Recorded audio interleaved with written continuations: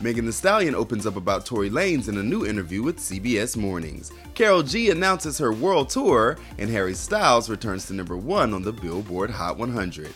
This is Billboard News Now, and these are your top stories for Monday, April 25th.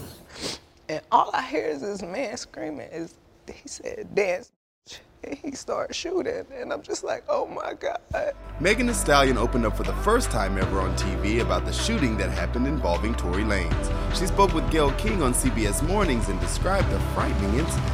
Were you afraid for your life at that time? I was really scared because I had never been shot at before. She said he shot several times from the window and she was nervous if she made the wrong step, she could die. Then she realized he shot her in the foot. Dropped down and I crawled in somebody's driveway.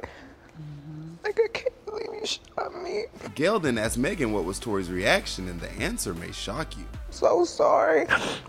Please don't tell nobody. I'll give y'all $1 million if y'all don't say nothing.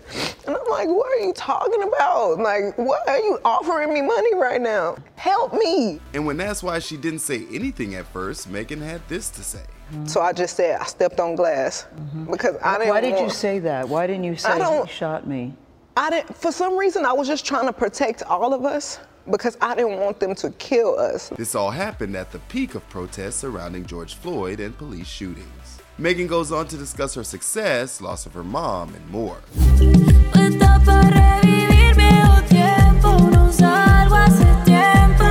From the Coachella stage to your hometown, Karol G has announced her Strip World Tour. The tour, produced by AG Presents, will visit 30 cities in North America. The Provincia singer will start at Allstate Arena in Chicago on September 6th and make stops in New York, Miami, Los Angeles, and more before wrapping in Vancouver October 29th.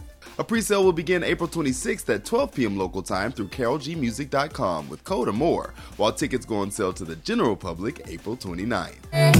No me vuelvas a llamar, hasta bote el celular. The artist recently completed her second weekend at Coachella, where Becky G joined her, as well as J Balvin for Mi Gente. It's not the same as it was.